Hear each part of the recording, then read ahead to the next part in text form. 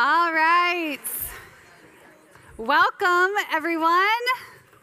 Everyone just start clapping. It'll make it so much more fun. Yay! Yay for Veritas Women's Bible Study. It's so fun. Keep clapping. Yay! Guys, I'm so excited to get started. I'm so thankful that you guys are here. What a great group of women. This is going to be such a sweet experience for us to all come together, gather around God's word, make friends, see God's word come alive in our lives. So I am very thankful to be here with you guys. A lot of you I have not had a chance to meet. My name is Rebecca Johnson, and I get to work here at Veritas. This is my favorite thing is women's Bible study. I also get to help with connection groups and some other stuff, but this is my favorite. And we do Bible studies 3 times a year, but I think summer is the best because first of all, it's summer, so everything is better in the summer. Yay, summer!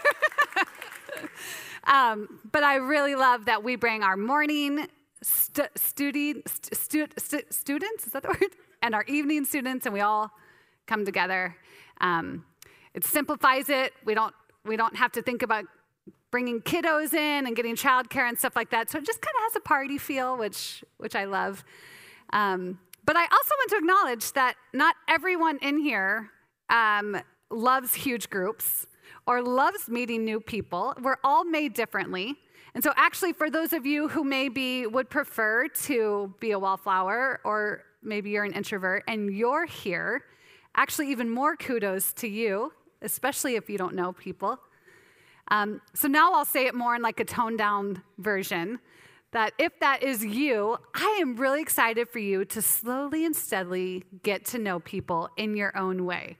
One of my introverted friends today gave me a very sincere text where she was like, I said, "Thank you for leading a small group, even though you're an introvert." And she said, "Are you kidding me? It's controlled conversation. I love that." I was like, okay, that's an optimistic way to put it. And I was happy to hear that. So, all right, guys, so let me kind of tell you what you can expect for the duration of this study and then what you can expect for tonight. So I want to start pretty broadly. We started doing Bible studies as a church about 7 years ago, and we started right away with 3 studies a year and have just kept it pretty consistent. And we started kind of riding on the coattails of a Bible study author named Jen Wilkin. She kind of gave us some tracks to run on, and we kind of got on there and ran behind her and started learning as we go. And we all were co-learners together.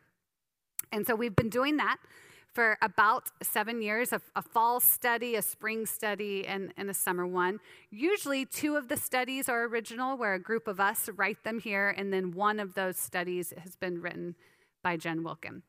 So for this study, this is a Veritas original. As you have figured out, we are studying the book of Isaiah. We're going to meet 6 times, so it's a 5-week study, if that makes sense. So this is kind of how we started women's ministry. We maybe just had a couple events or parties a year, but mostly we wanted Bible study to be the place that met the needs of the women. It's a place where we learn God's word. It's a place where we make friends. It's a place where we find discipleship and mentorship. We believe that it's this environment that can, if God blesses it, it can meet all of those needs. And it's at Bible study that I like to remind all of us of kind of a vision statement that we built several years ago. It's pretty simple. At Veritas Women's events, we say that we are known by God and loved by God. Therefore, let's love each other and know each other. So what that means is that we have to leave our pretenses at the door, our masks at the door, our desire to impress, and instead we come in with sincerity and we build our conversations around the gospel and around God's word. Ladies, we're known by God and we're loved by God. So let's know each other and love each other. So part of what we do with Bible study is small group time. So next week when you come and you fall into our normal routine, what you will do when you arrive at 7 o'clock is you will go to your small group. Small groups, it's not very small. They're like 15 plus people, but that's a good problem to have. So you're going to disperse all over the building, and you're going to have this 45 minutes of discussion around what you have studied that week. You're going to have a designated leader for that time. And guys, I want you to hear me say that that person is not getting paid to facilitate your group. They may not even necessarily feel confident to be a teacher. I have asked them to facilitate conversation. If you look to them to know all of the answers, then what will happen? They will never volunteer again, and our small groups will just get bigger and bigger. So when you go to your small group, you are sitting in a circle of co-learners. So please remember that. They are there to keep the conversation focused, to keep it good and healthy and moving forward. Okay, so that's the first 45 minutes of Bible study. And then we have like a 4-minute passing time where you move into this room. And in here, we'll have about a 40-minute teaching over what we've been studying that week. Okay, so for tonight, it's just flipped so that we can just kind of communicate the expectations and so that everyone knows where to go. So tonight we'll be in here for the first little bit, and then we will go to our small groups. Don't worry if you just felt like, oh no, I didn't do any of the study this week. I better skip out of my small group. Nobody did, okay? No one could have even gotten the studies before Sunday. I bet there's a couple Bible nerds in here that did get their study on Sundays and started. And I could probably pick you out and embarrass you right now, but I won't do that. But don't worry, when you go to your group tonight, it's more get to know you, talk about some of the things that we introduced tonight in the large group time. Okay, so some of the things that we have been building into our language since we started Bible studies is around this idea of biblical literacy. Okay, so it's essentially the tools that we have picked up over the years to help us be good students of the Bible. So I want to just hit on a couple of those. Some of you have heard this year after year after year. I think it's still a good reminder. I know that I still need to be pushed to pick up these tools when I open up the Bible. Okay, guys, the first one is a phrase that we have borrowed from other people called the path of transformation. This is the idea that when we open God's word, that we're actually going to have like a path that we're picturing when we approach it. That means that we're going to actually lead out with our minds. So when you open up your study guide and when you open up the book of Isaiah for the next 6 weeks, guys, you're going to push yourself to approach it with your mind. It's okay if you're a feeler. It's okay if you're a people person rather than a natural student. You can still do this, guys. You can still push yourself to lead out with your mind, and you're going to think about the questions. And what's going to happen then after you have led with your mind is it's going to move to your heart. You're going to go from thinking about it to allowing yourself to feel it, to allow your affections to be stirred. And then our prayer and our hope and what we believe works is it moves out into our hands. Does that make sense? It goes from our mind to our heart to our hands. This is the path of transformation. So just because we're pushing ourselves to study a hard book like Isaiah does not mean that you have to leave your heart at home. I'm not here forcing us to say, hey, we better be the most impressive women in the corridor. Not at all. But I do think that sometimes we need pushed to include our minds. Sometimes we need to be pushed to include our behavior as part of what we're hoping the Word of God will change in us. Okay, so that's our approach as a group of women. Another thing that we're going to push each other to remember, this is going to seem so obvious, but it's that the Bible is first and foremost about God. Okay, again, not original to us, but it seemed like a good thing for us to nod along with and say, yeah, we want to think this way too. Of course the Bible's about God, right? Yeah, well, except most of the days when I open my Bible, who am I looking to read about? This girl right here. That's what's actually way more natural for me, is I want to open up God's word and find out something encouraging about me, that I'm good enough, right? Guys, we are going to find out so much about ourselves by studying God's word, but first we're going to look in God's word to learn about God. So God before self. And then lastly, one of the things that we love to learn about is the big story of the Bible. Okay, so we are constantly just kind of chipping away at this mystery that while the Bible is made up of thousands of stories, they all fit into one story, a story that begins in Genesis and goes all the way to Revelation. One big story. Okay, so that might mean that when we're zoomed in on one part of Isaiah, that at first it might not make perfect sense to us, but then we're going to let the Bible teach the Bible. So rather than getting frustrated or rather than just making a guess in the dark at what this one little part of Isaiah might mean, we're going to tether it into this big story. And here's why I like to do that, guys. I think it's way more exciting. As I've been learning about that, the Bible has just come alive to me. It has become way more of a complex and exciting story rather than just the little stories within it, trying to put them together like puzzle pieces that don't go together. Instead, we're going to see this thread that starts in Genesis and it's just going to weave all the way through. We're going to see it weave like crazy right in the middle in Isaiah and then continue on through the New Testament all the way through Revelation. Okay, so those are our approaches. Those are things that it's not like those of us who have done these studies for a while just learned in one night or even in one study.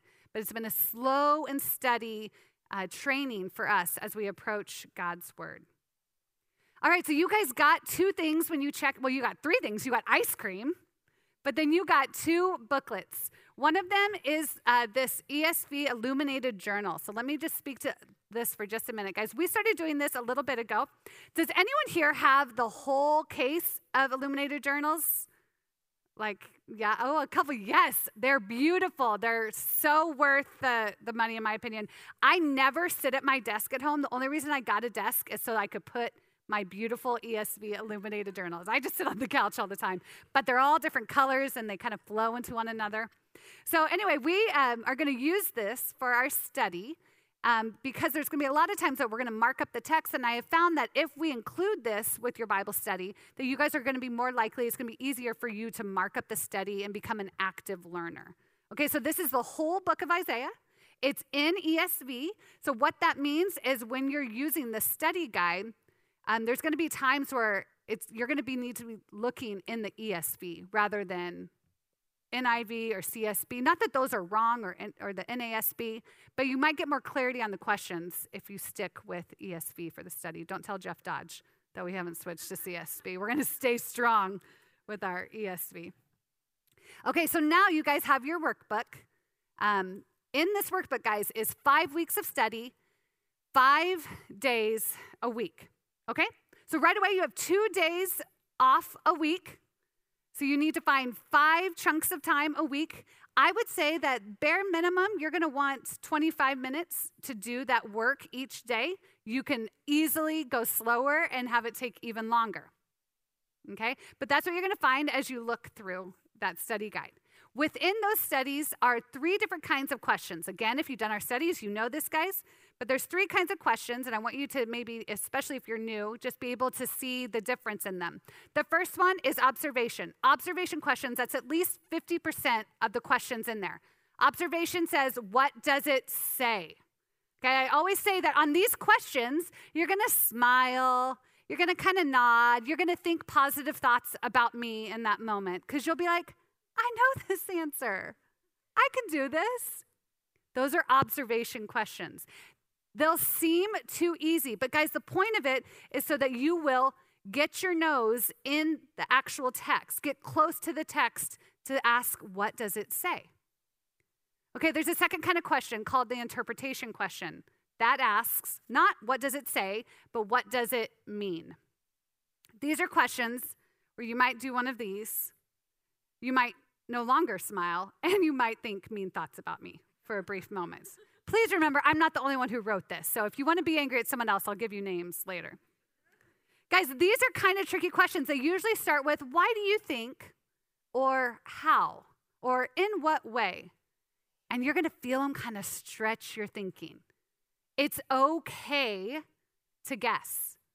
It's okay to draw a big artistic-looking question mark on that. But I would ask that you would pump the brakes and sit in that unknown, even just for a hot second, okay? And then the third kind of question is the application question. This is where you'll bounce back to liking us. This is, how does this affect me? Okay? I believe that those questions are bolded in the study guide. Okay? The last thing I want to draw your attention to in this study is that most of the weeks on day 5, it's a little bit of a different day. This is a little bit of a devotional day or a journal day, and we titled it that at the top. It still is tied to Isaiah. It's tied to the text that we're in, but it's going to push you to reflect on what you've been studying that week and how it will affect your life. Okay? So with that, I think now we can just talk a little bit about the ways, those are all the things that we have done for years. And now I want to say Isaiah is a little different. Okay, it's kind of this idea of you learn the rules so that you can break the rules. If you're super type A and you hate that I just said that, I'm sorry. But I really think it works for this. So we have worked really hard to get a foundation for the last 7 years of good Bible literacy. And by no means are we throwing those out right now and just doing a topical, kind of untethered, nothing but emotion study. Not at all. That's not what I mean. But I think that we have worked so hard to learn line by line study. You know, that we've had studies where we've just gone through like a verse a week in our Colossians study. We've gone so slowly. And now we got this dude right here. This is 66 chapters. If we were going to study this whole thing line by line, like we've always done with every other study, we would have to cover 13 chapters a week. In the summer, when we're supposed to be going on walks and laying out at the beach and abiding in the Lord, of course. But 13 chapters a week. And if we're going to try and study with those tools I just told you and go deep and get close to the text, that sounds like a disaster. So what we're going to do, guys, is we're going to approach this a little bit differently. Still using the tools that we always have, guys. What we are going to do is we're not going to even try and study this exhaustively or comprehensively. You're actually, if you follow the study plan, you're not going to read every single chapter in this book. My hope is that when you're done with this in 5-6 weeks, that's actually what you want to do, is that you want to spend the rest of the summer reading the remainder of Isaiah. So it might not be exhaustive, but I hope that what you'll see is it is absolutely still methodical and intentional in how we're going to go about it. Because I saw multiple sources that would describe Isaiah as kind of the summit of the Old Testament, kind of like a mountaintop point in the Old Testament. And they also say that Isaiah's message is the summit of God's people's story. It's the high point of that. And so as we go through it, guys, what I want us to do is kind of envision that we are following Isaiah, the author, that we're following him to 5 different summits, to 5 different mountaintops within this book. Okay, so can you kind of think that way with me? Think about hiking. I mean, it's seasonal, right? This is the time that if any of us like to hike, this is the time that we do it. My family and I love to hike. My husband, Matt, and I hiked for our we got to know each other even out in Colorado, and then we had our honeymoon in Colorado. Then we moved out there and have always enjoyed hiking. Now we have a routine where we take our 3 boys to a national park every summer so that we can hike. And I was thinking about this. Why do we hike? I mean, obviously, it can be a super challenging sport. I was kind of thinking through, I was asking my boys, what do they remember from all of our hikes? And it was so interesting, the things that they remembered. I mean, I can remember way back when Matt and I would first start, I remember us losing our dog on one hike. It was super stressful, right? Like, Matt always thinks we have well-behaved enough dogs that they can go off the leash. They're never well-behaved enough to go off the leash. So I remember losing Dwayne one summer on a hike. I remember inviting my mom to hike a 14er with us in Colorado. She was like 100 yards in before she vomited everywhere. and then kept going. She was so awesome and summited with us. I mean, I remember having to run down a mountain to get away from the lightning one time. My husband was a junior high youth pastor. We would take junior hires on these hikes with us every Monday in the Rockies. There was one time there was this 6th grade kid who could not focus to save his life. And so we took Dwayne again, and we took his leash and tied it around the 6th grade boy and let the dog pull him up the mountain. Hiking is hard. We've had times where we've gotten lost. We've had times where we fought on the trail. We had a really scary time where a huge rock fell on top of my youngest's head, and we had like an emergency situation. He's fine, we think. It was years ago. So hiking is hard, right? You got to be in shape. You got to have perseverance. So why do we do it, guys? Why would anyone be motivated to hike? It's because of the view at the top, right? It's the view. It's the splendor and it's the beauty of what you see when you get to the top. There's a perspective that you have when you're up there that you can see that you can't see along the way. And so I want us to think about that as we follow Isaiah to these summits. So each week, as we are going through these just few chapters a week, sometimes not even a few chapters, I want you to imagine that you're kind of following behind Isaiah, and you're going to get to this summit top experience. And it's like Isaiah says, look, guys, do you see it? And he's kind of beckoning you to take in the view from that point in the book. And he's going to say, can you see it? Behold your God. Look, ladies, look for your God. Look for his big story. And what we're going to see from these points is actually this huge expanse, just like as if you were standing on top of a mountain. And you're going to see all the way back to the beginning of the Bible from Isaiah. And you're going to see all the way forward to the life and the works of Jesus, and then even beyond as we look at the new creation. Each and every week, we're going to find that this book of prophecy is laden with arrows that are pointing to Jesus and beyond. Isaiah's passages and the ones that we are going to spend time with have the ability to show us this breathtaking view of God's story. But guys, it's not just that. We're not just going to learn our Bible facts. We're not just going to feel proud of ourselves for studying an often forgotten book in God's word. But guys, also, when we get to these points with Isaiah, he's going to say, look, do you see it? Do you see your story? Do you see yourself in this? Does this sound familiar? Does this struggle sound familiar? Does this fear sound familiar? See, just because we're looking for God and we're looking for God's story does not mean that we won't also learn about ourselves and learn about our story. And it's going to blow us away as we find that the very same hope that was delivered to the first readers of Isaiah is still relevant for us today. So, our first summit that Isaiah is going to take us to is actually that of his vision and his commissioning. This might actually be the part of Isaiah that most of us are familiar with. Isaiah chapter 6 is where we're actually going to start when you guys start your study tomorrow.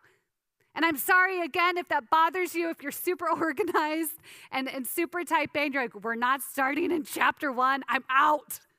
But come on, hang with me, guys. I actually think that starting in chapter 6 is going to motivate us to get through the rest of the book. I want you to think of this vision that he has and this commissioning as the prologue to this book, even though it's not right away in chapter 1. And so actually I thought that we could just start there tonight. I thought we could kind of whet our appetites and get ready for what you guys are going to start studying tomorrow. So I'm just going to read, starting in Isaiah chapter 6. You can open there with me. I'm just going to read the first 7 verses.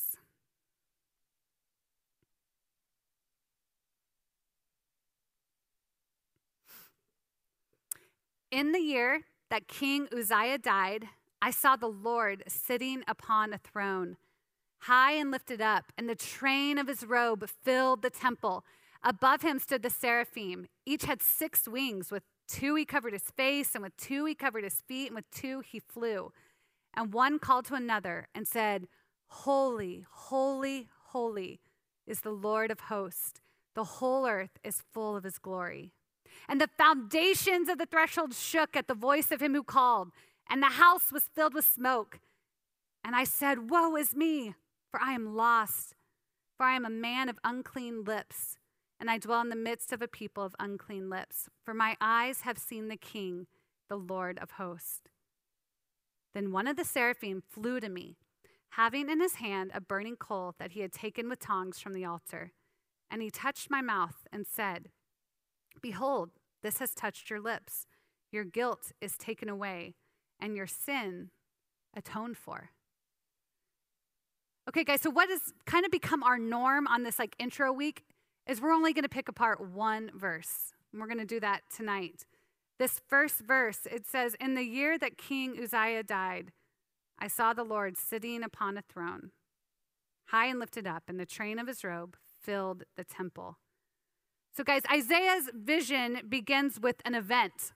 It begins with this event, the year that King Uzziah died.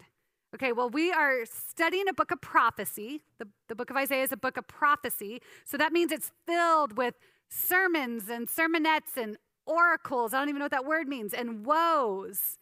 Actually, what we find out right here is that even though it's a book of prophecy, it's also a story. And I hope that that brings you guys some relief, because it does for me. Books of prophecy are intimidating to me, but stories are built into us. And to see Isaiah first and foremost as a story kind of takes the teeth out of it, and it warms me up to what I'm going to learn here. So this is good news. It's a story. So let's get our bearings on his story, guys. This may seem obvious, but we need to realize that Isaiah was a real person. Okay, Isaiah was a real man with a real family and a real home. We'll read in chapter 1 that he lived in Jerusalem with his family in the 8th century. Okay, so we'll be finding ourselves in the book of 2 Kings a lot to kind of color in this story. And we're going to read that he lived in Judah, which is the southern kingdom. And that's where I just have to stop right now and invite you guys to be honest. Anytime I start to read in the Bible language like southern kingdom, northern kingdom, Judah, Israel, Jerusalem, names of kings, I just want to back away slowly. I get so confused. I get so intimidated and bored. Does anyone else ever feel that way? You guys are being so polite for this first night. Thank you. Right, guys? I just get super intimidated and want to either go to a familiar story from Genesis and Exodus or to the Gospels where Jesus is healing people. But to sit here and hear that he's from Judah and Jerusalem, and I have no idea what the difference is, and there's some kind of split kingdom, I just get intimidated. But guys, we can do this, okay? We can do this. So let's keep moving forward. Okay. So Isaiah was a real man. Let's take a moment and catch up on his story. Actually, guys, for this to become something that we're motivated to study, let's actually take Isaiah's story and the story of the people of God, and let's see how it fits into that big story that we were talking about earlier. Okay, to show you guys that I think that you can get your bearings on this story, possibly even easily, that this is actually familiar. Let's go way back to a story we do know and see how it fits there. So in Genesis, what do we read? In the beginning, God created, the heavens and the earth. Good. We know what we're talking about. In the beginning, God created the heavens and the earth, and guys, he created it perfectly. He put his children in their perfect home. He gave them promises, he gave them hope, and he gave them relationship. But we know what happens next. This good story starts to unravel as his children fail to trust in him, and sin and rebellion flood in. The pages are seemingly hopeless at this point Because we know that what happens is that God's children then lose their home. And they lose that closeness that God had made for them. Well, then what about if we move forward into Exodus? Well, what's the scene there? Even in the second book of the Bible, guys, the opening scene is seemingly hopeless. Once again, because where are God's people? They're not in their perfect home. They're in Egypt. It's not just that they're far from home, it's that they're slaves far from home. But as many of you know, God sees them and hears them and knows them, and he comes down and he rescues them, delivering them from slavery. So guys, most of those early books in the Bible, long before Isaiah, those are stories about God delivering promises to his children as he leads them back to their good home. And so here in Exodus, we actually find a thread of hope emerging. It's visible as the story then moves forward. And we get to the books of Joshua and Judges. So maybe you studied Joshua with us last summer. This is when the people of God are entering into the promised land, their good home. And here again, we see God giving them promises. He lays out expectations for them. He gives them hope. He gives them relationship. And it's seemingly perfect as they conquer the land. And then the story begins to unravel, and we start picking up on a pattern. We see God's children failing to trust, and sin and rebellion flood in as we watch the children of God start to compromise and fight against him. We're still moving through the Old Testament now. And we see as we are starting to near Isaiah's time, we find ourselves in the time of the kings. At this point, early on in the kings, in the books of 1st and 2nd Samuel, we actually have hope emerge as we see a good king come on the stage. And we see this king, David, enthroned in Jerusalem, in God's good home for them. God reestablishes his promise with them, but he actually makes the covenant an everlasting covenant. And they are there in the good home, living the good life. And then the story starts to unravel again. Why? Because God's people stop trusting in him, and sin and rebellion flood in as we see not just David's sin, but even more so his children and their children's children. And the people of God start circling the drain. Isaiah is living several hundred years after David and his sons.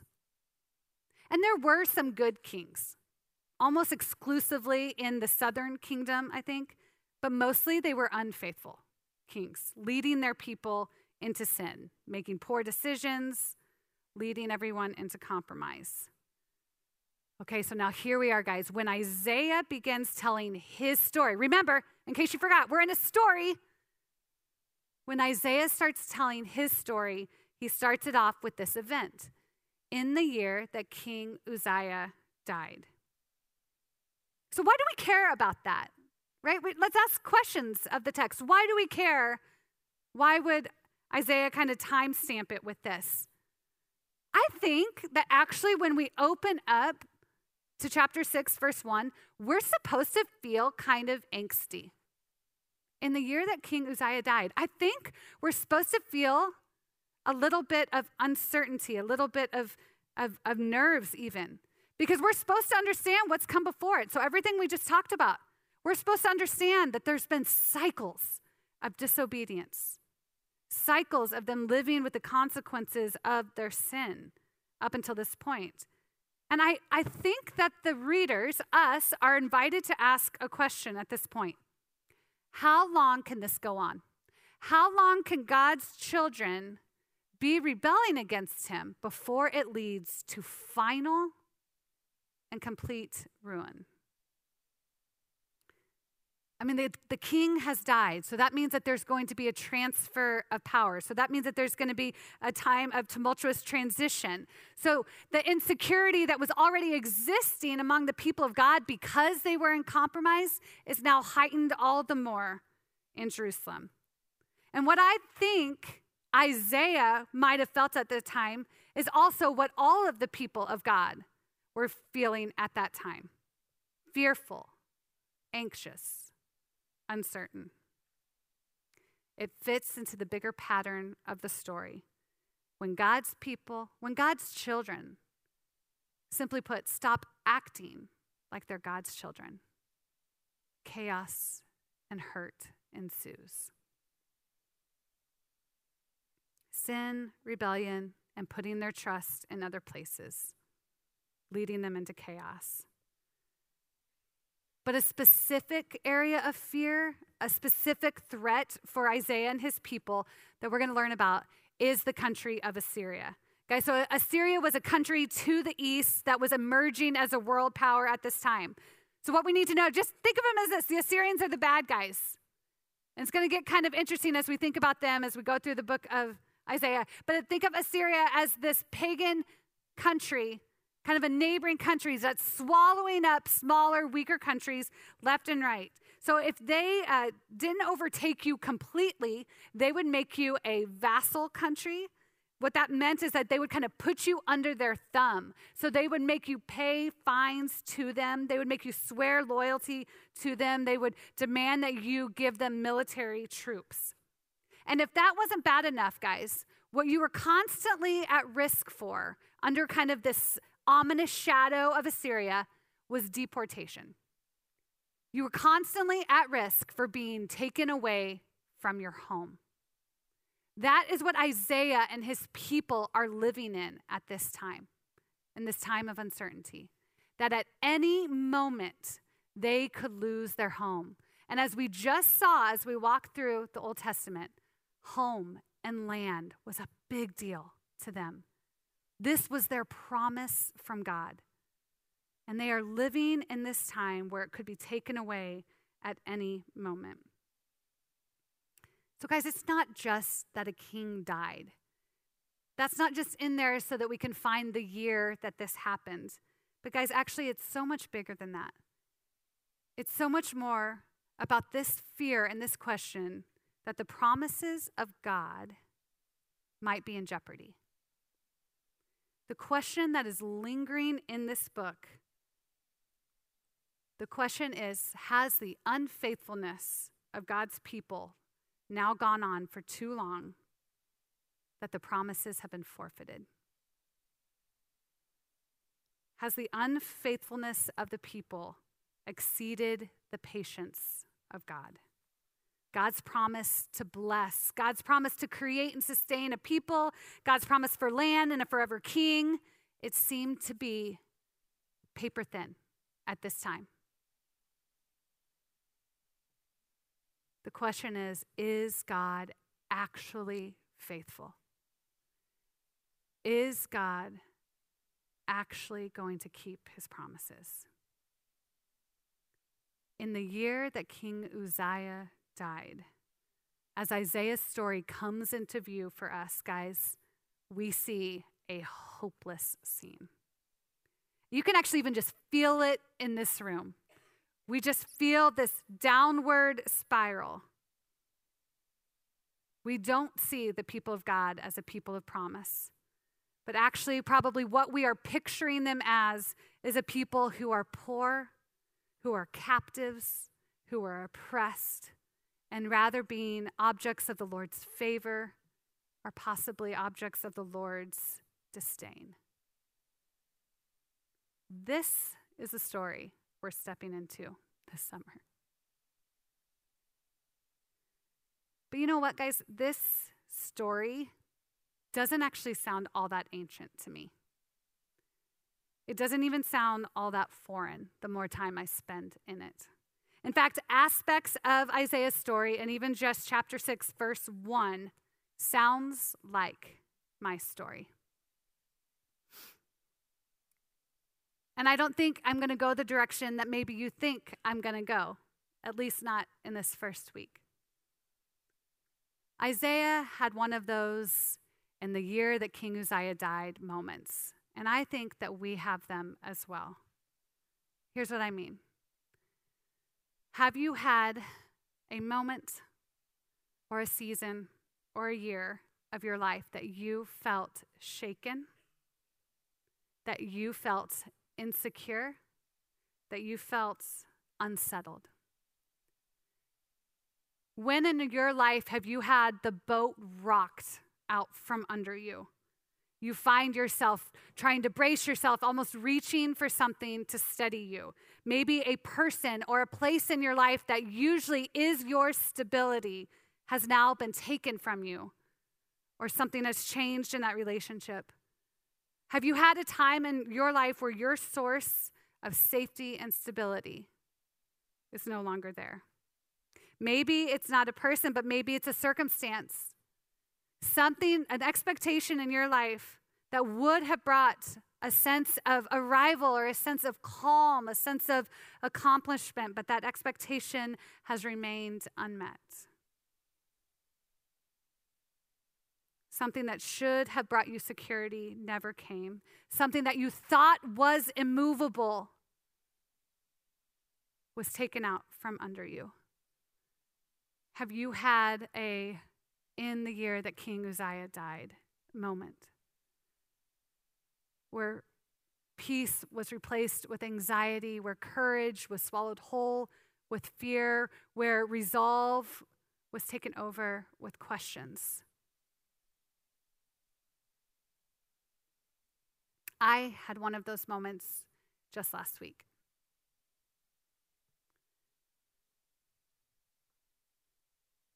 Just last week, two symbols of security and stability were kind of shaken for me. When I heard the news about the shooting at Cornerstone Church in Ames, I was immediately brought to a place of fear and anxiety and uncertainty. Number one, because in my mind, like so many of your minds, church is a place of safety. Church is the very icon of safety and stability and hope. And I thought, if church isn't safe, then what is safe? But even more so than that, my dad works at Cornerstone and had decided to go to Salt Company last Thursday night. And so he was there. And so I got the call from my mom long before it was in the news or before word had gotten out. And she was in such a panic that I could not understand what she said, except a shooter, people have died, your dad is there. And in that moment, these two icons of safety and security, church and my dad, were kind of shaken. In a moment, I felt like I had lost both of them. And I immediately had anxiety, rightfully so, and a shaking. It felt like maybe what it would have felt like in the year that King Uzziah died, as uncertainty would arise. Ladies, I wonder if you've had a time like that. But maybe for you guys, maybe it's not dramatic. Maybe it's not something kind of acute and quick like that. Maybe it's not a loss or even a threat. But I wonder if you can relate with this, because maybe you feel like you relate with the people of Israel, that maybe your sin or your compromise has now exceeded God's patience. Maybe you fear that your sin or your rebellion will always have the final word. Maybe you feel that you're a lost cause spiritually. Maybe you have been put in a moment or a situation where you feel like your unfaithfulness has just been put on display for everyone. And you feel like God is fed up with you. And you can no longer feel that delight from the Lord, but you instead feel his disdain. Whichever one of these situations, guys, you maybe relate more with, here is the problem in both of these times. The problem is when these situations leave us feeling hopeless. That's our problem that we're going to work through with this study, hopelessness. Being hopeless is a much bigger problem than just feeling down. Being hopeless is a much bigger problem than just feeling like you don't have anything to look forward to. It's different than being bored. Hopelessness is dangerous, guys, because hopelessness has us see an end. It has us see an end to God's faithfulness. We believe that our sin or this broken world will get the last word, and we see ourselves, or maybe we see other people as a lost cause. To be hopeless, ladies, is to resign that God's promises have expired.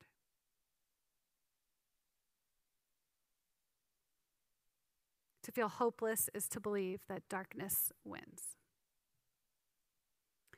I can't help but wonder if Isaiah was there in the weeks, the months, the years before his vision from the Lord.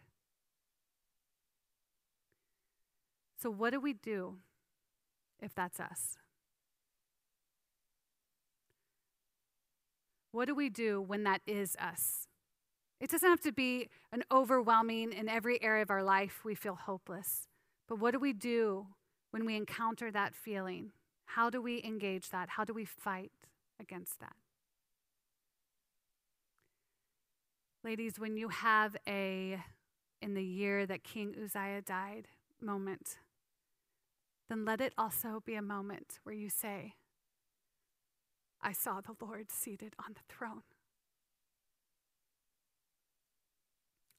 Let our gaze go with Isaiah, who saw the Lord seated on the throne. Let our gaze fall and remain there. The King is alive, and he is on his throne. He did not move, and he is in control, and he is good. His throne cannot be shaken, and he is not going anywhere.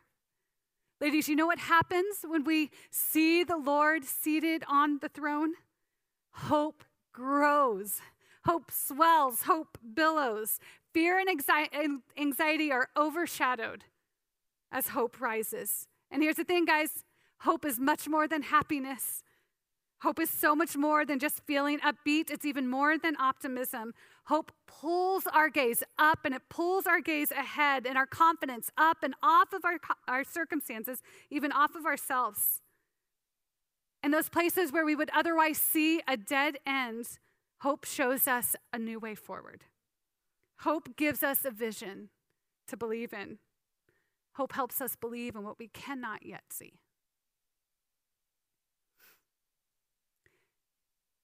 There's a story after Isaiah that plays so well off of this in Luke chapter 4. Actually, in Luke chapter 4, this is a very relatable story for us, guys, because it's a short little story about a Bible study on Isaiah. All that's missing is 250 awesome women from Eastern Iowa. There's a story in Luke 4 about Jesus, and he's in a Bible study. Starting in verse 16, this is what it says. And he, Jesus, came to Nazareth, where he had been brought up. And as was his custom, he went to the synagogue on the Sabbath day, and he stood up to read. And the scroll of the prophet Isaiah was given to him. He unrolled the scroll and found the place where it was written. And this is from Isaiah 61.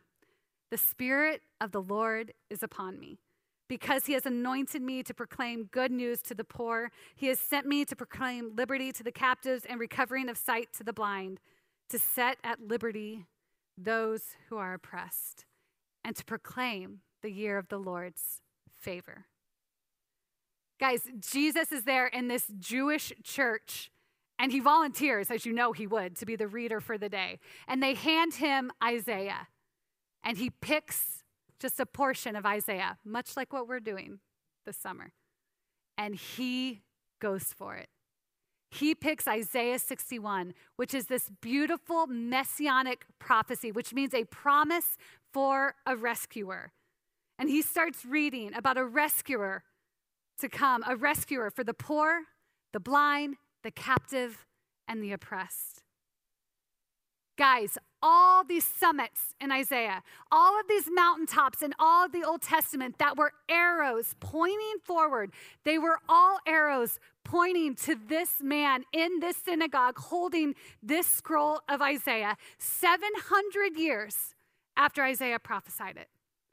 And as he read this prophecy, he is not an arrow pointing to someone still to come, But like Isaiah, he's standing there and he's saying, do you see it? Do you see it? From this summit, from this mountaintop. Do you see it? Behold your God. And in that moment, he does not say, look ahead. But instead, it says that he rolled up the scroll and gave it back to the attendant and sat down. And the eyes of all in the synagogue were fixed on him. And he said to them, today this scripture has been fulfilled. Jesus mic drops and says, it's me. He says, I am the hope. I am hope embodied. I am the fulfillment of these promises. Ladies, to have hope is to cling to God's promise that he will fix the mess that sin has made. To have hope means to have assurance that our sin and our death will not get the last word. Why? Because of Jesus. This is the spoiler alert for all of the book of Isaiah. The whole book is about Jesus. He is our hope. So let us set our gaze there no matter what is happening in our life, no matter what has happened, no matter what is going to happen in the next 5 weeks. Let us set our gaze on King Jesus and let it remain there. Let our hope go nowhere else. Like the old hymn says, our hope is built on nothing less than Jesus' blood and righteousness. I dare not trust the sweetest frame, but wholly lean on Jesus' name. Ladies, what is the specific thing that you have put your hope in other than Jesus? Don't leave without being specific. From what do you need to turn your hope that you may more fully put it in the person and the work of Jesus and in his love for you? That's what the whole story is about. The whole story of the Bible, the whole story of Isaiah, is that God will rescue us from our sin. He has done it through Jesus. Because of that, we are his happy and blessed children. Let's pray.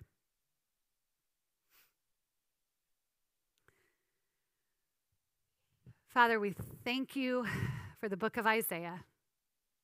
We thank you for ahead of time for helping us get into it, for showing us that it is accessible and that is applicable, that there is things in it every single day that we can apply, that we can cling to, that our hope may grow.